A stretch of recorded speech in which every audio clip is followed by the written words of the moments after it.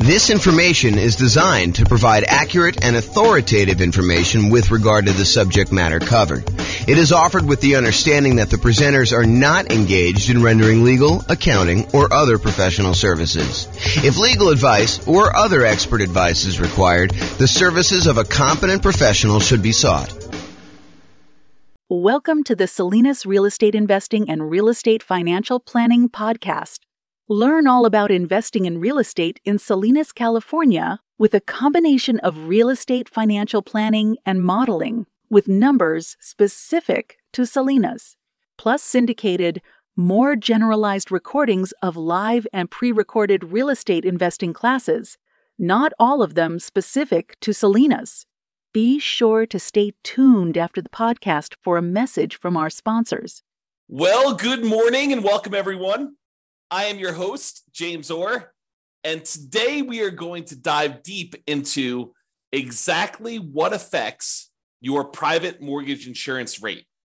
You might think that, hey, look, private mortgage insurance, PMI, the rate that the lender charges you for opting to get a loan with less than 20% down, that is just some made-up number. Turns out it is not a made-up number. Turns out there are some very significant primary factors that go into what your private mortgage insurance rate will be, and also some kind of secondary adjustment sort of things that they have in there as well to determine what your PMI rate is. So quick recap before we dive into the factors. Private mortgage insurance is insurance that you pay for to protect the lender in case you default. The lender would prefer it if you put 20% down. You want to go get a loan from a lender, they're going to want you to put 20% down.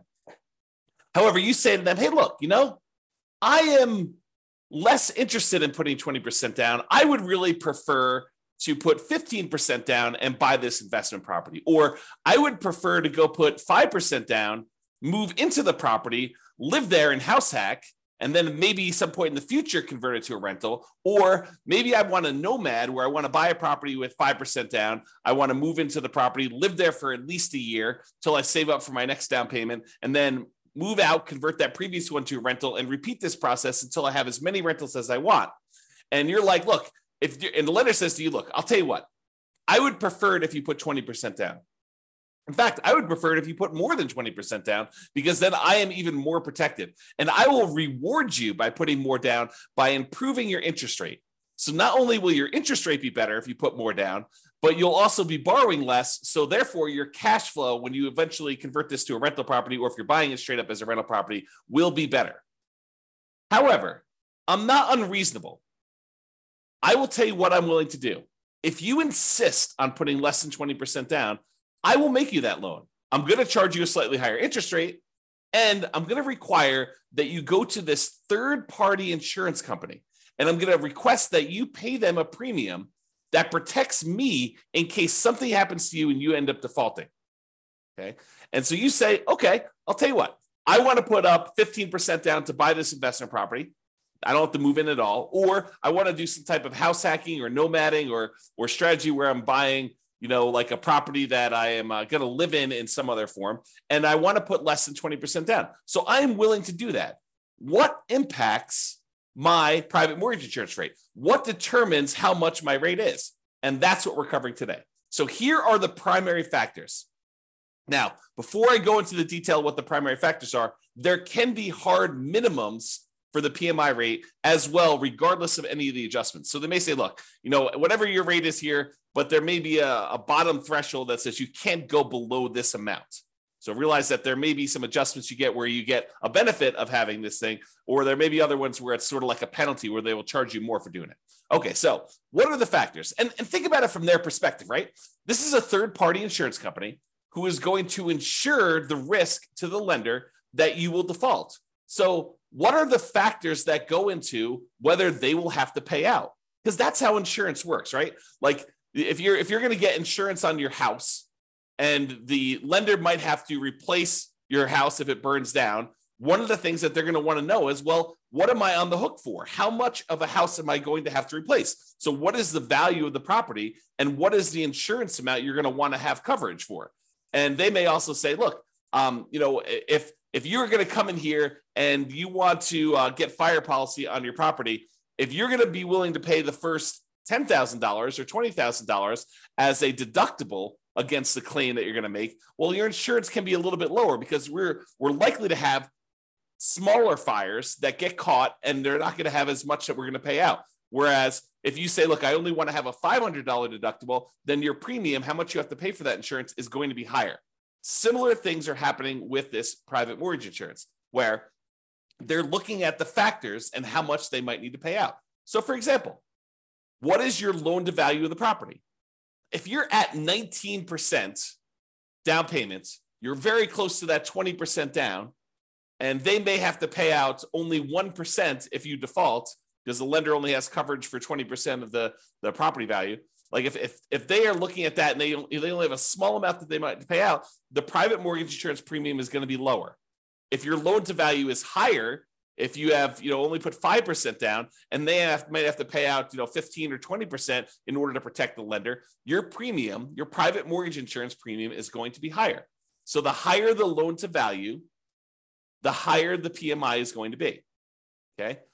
The coverage amount for the lender. So the lender can choose or insist on certain coverage amounts. And when we go over the actual calculation, we're going to go over another class where we talk about how to calculate PMI. I will show you the rate sheet for calculating private mortgage insurance. And I'll point out to you that the lender can choose to have certain amounts of coverage. It could be, I don't remember, making up numbers here, but 15 or 12% or 6% or 22% or 35%. So the lender can choose what level of coverage they are insisting on for you to get. So if the lender requires more coverage, they want to be protected down to 65% loan to value, that could be a higher PMI rate for you than a lender that only requires to be protected down to 80% loan to value. Okay, so that's going to be another primary factor as to what is on there. Now, another factor is your credit score.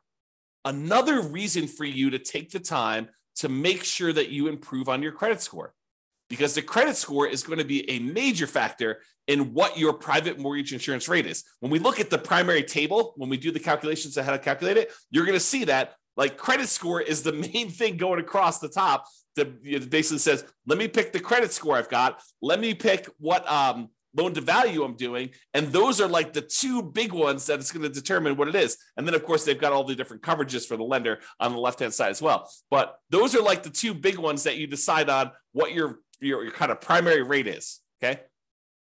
However, which table you choose is often determined by the amortization term of the loan itself. If you get a 15-year loan, the rates are different than if you get a 30-year loan. And I think the cutoff for them, for at least the table that I've seen, is usually 20 years.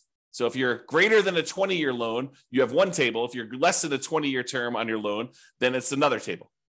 Okay. So the shorter terms, like a 15-year loan, has lower private mortgage insurance. It is cheaper for you to get private mortgage insurance if you chose to get a 15-year loan. So you're gaining a little bit of ground by having a lower PMI payment, improving cash flow a little bit, but it's much uglier because the 15-year loan, your cash flow on that is going to be much uglier, right? Because you are choosing to pay off a lot of principal every time you make a payment.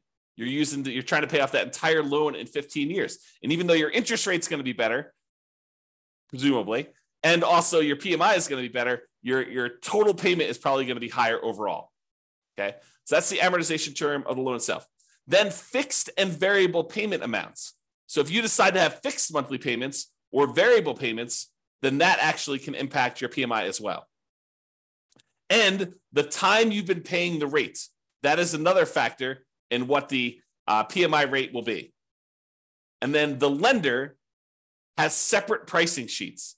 So like credit unions apparently have a separate pricing sheet than a conventional lender. And so you may find that the rates are different if you go to two different lenders. So PMI is not static.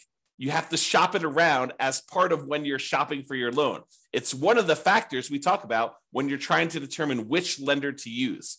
So you want to go and find out not just like, hey, what is the rate today, but also what is your PMI rate for me in my situation? Okay. Now, those are like the primary factors.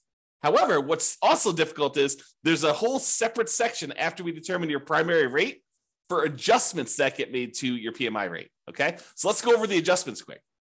If you're doing cash out refinance loans and you have PMI still left on your property, guess what? You're going to get a penalty to your rate for doing that. They think of that as an extra risk. So your PMI rate is going to be higher for that. If it's a second home, if you're not just buying this as your primary home, if it's a second home, you will get hit on your PMI rate. It'll be a penalty for that. In addition to that, if it's an investment property, you will get hit. Your PMI for doing an investment property, if you're doing a 15% down, non-owner occupant investment property loan, that PMI is going to be different than if you bought a 15% down owner occupant house hack / nomad property. It's a penalty. It's an adjustment that they make to your rate. If you're doing like a single family home or even a duplex, those rates are different than if you do 3 or 4 units. They consider you doing 3 or 4 units as being higher risk. And so your private mortgage insurance rate will adjust up. It'll be more expensive for you to get PMI if you do 3 or 4 units. Employee relocation loans.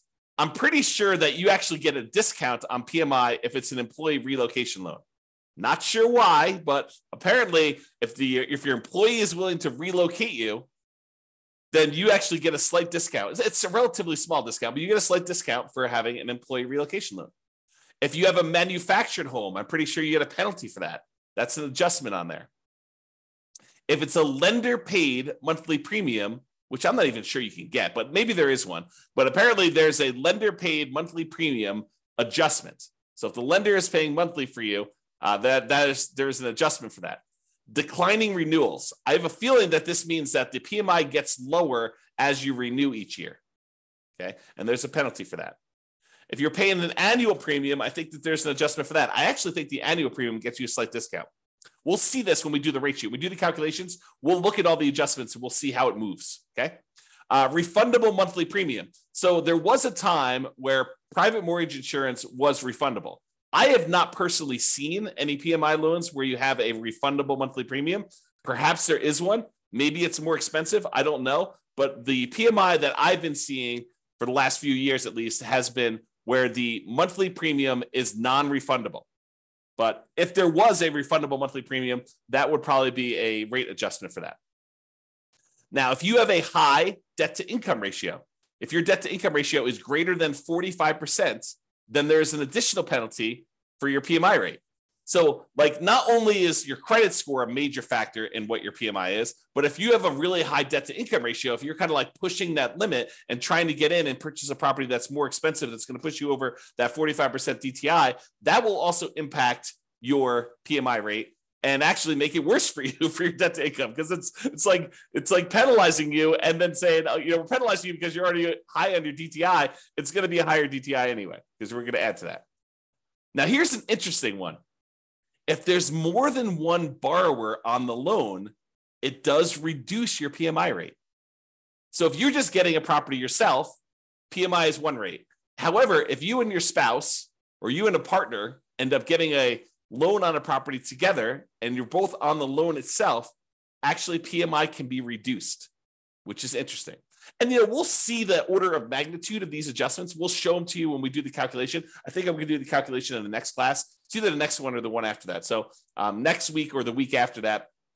For those that are listening on a podcast, it'll probably be a couple months. But for the guys that are doing the daily classes, it'll be like next week or the week after that. So we'll actually go over what the exact adjustments are.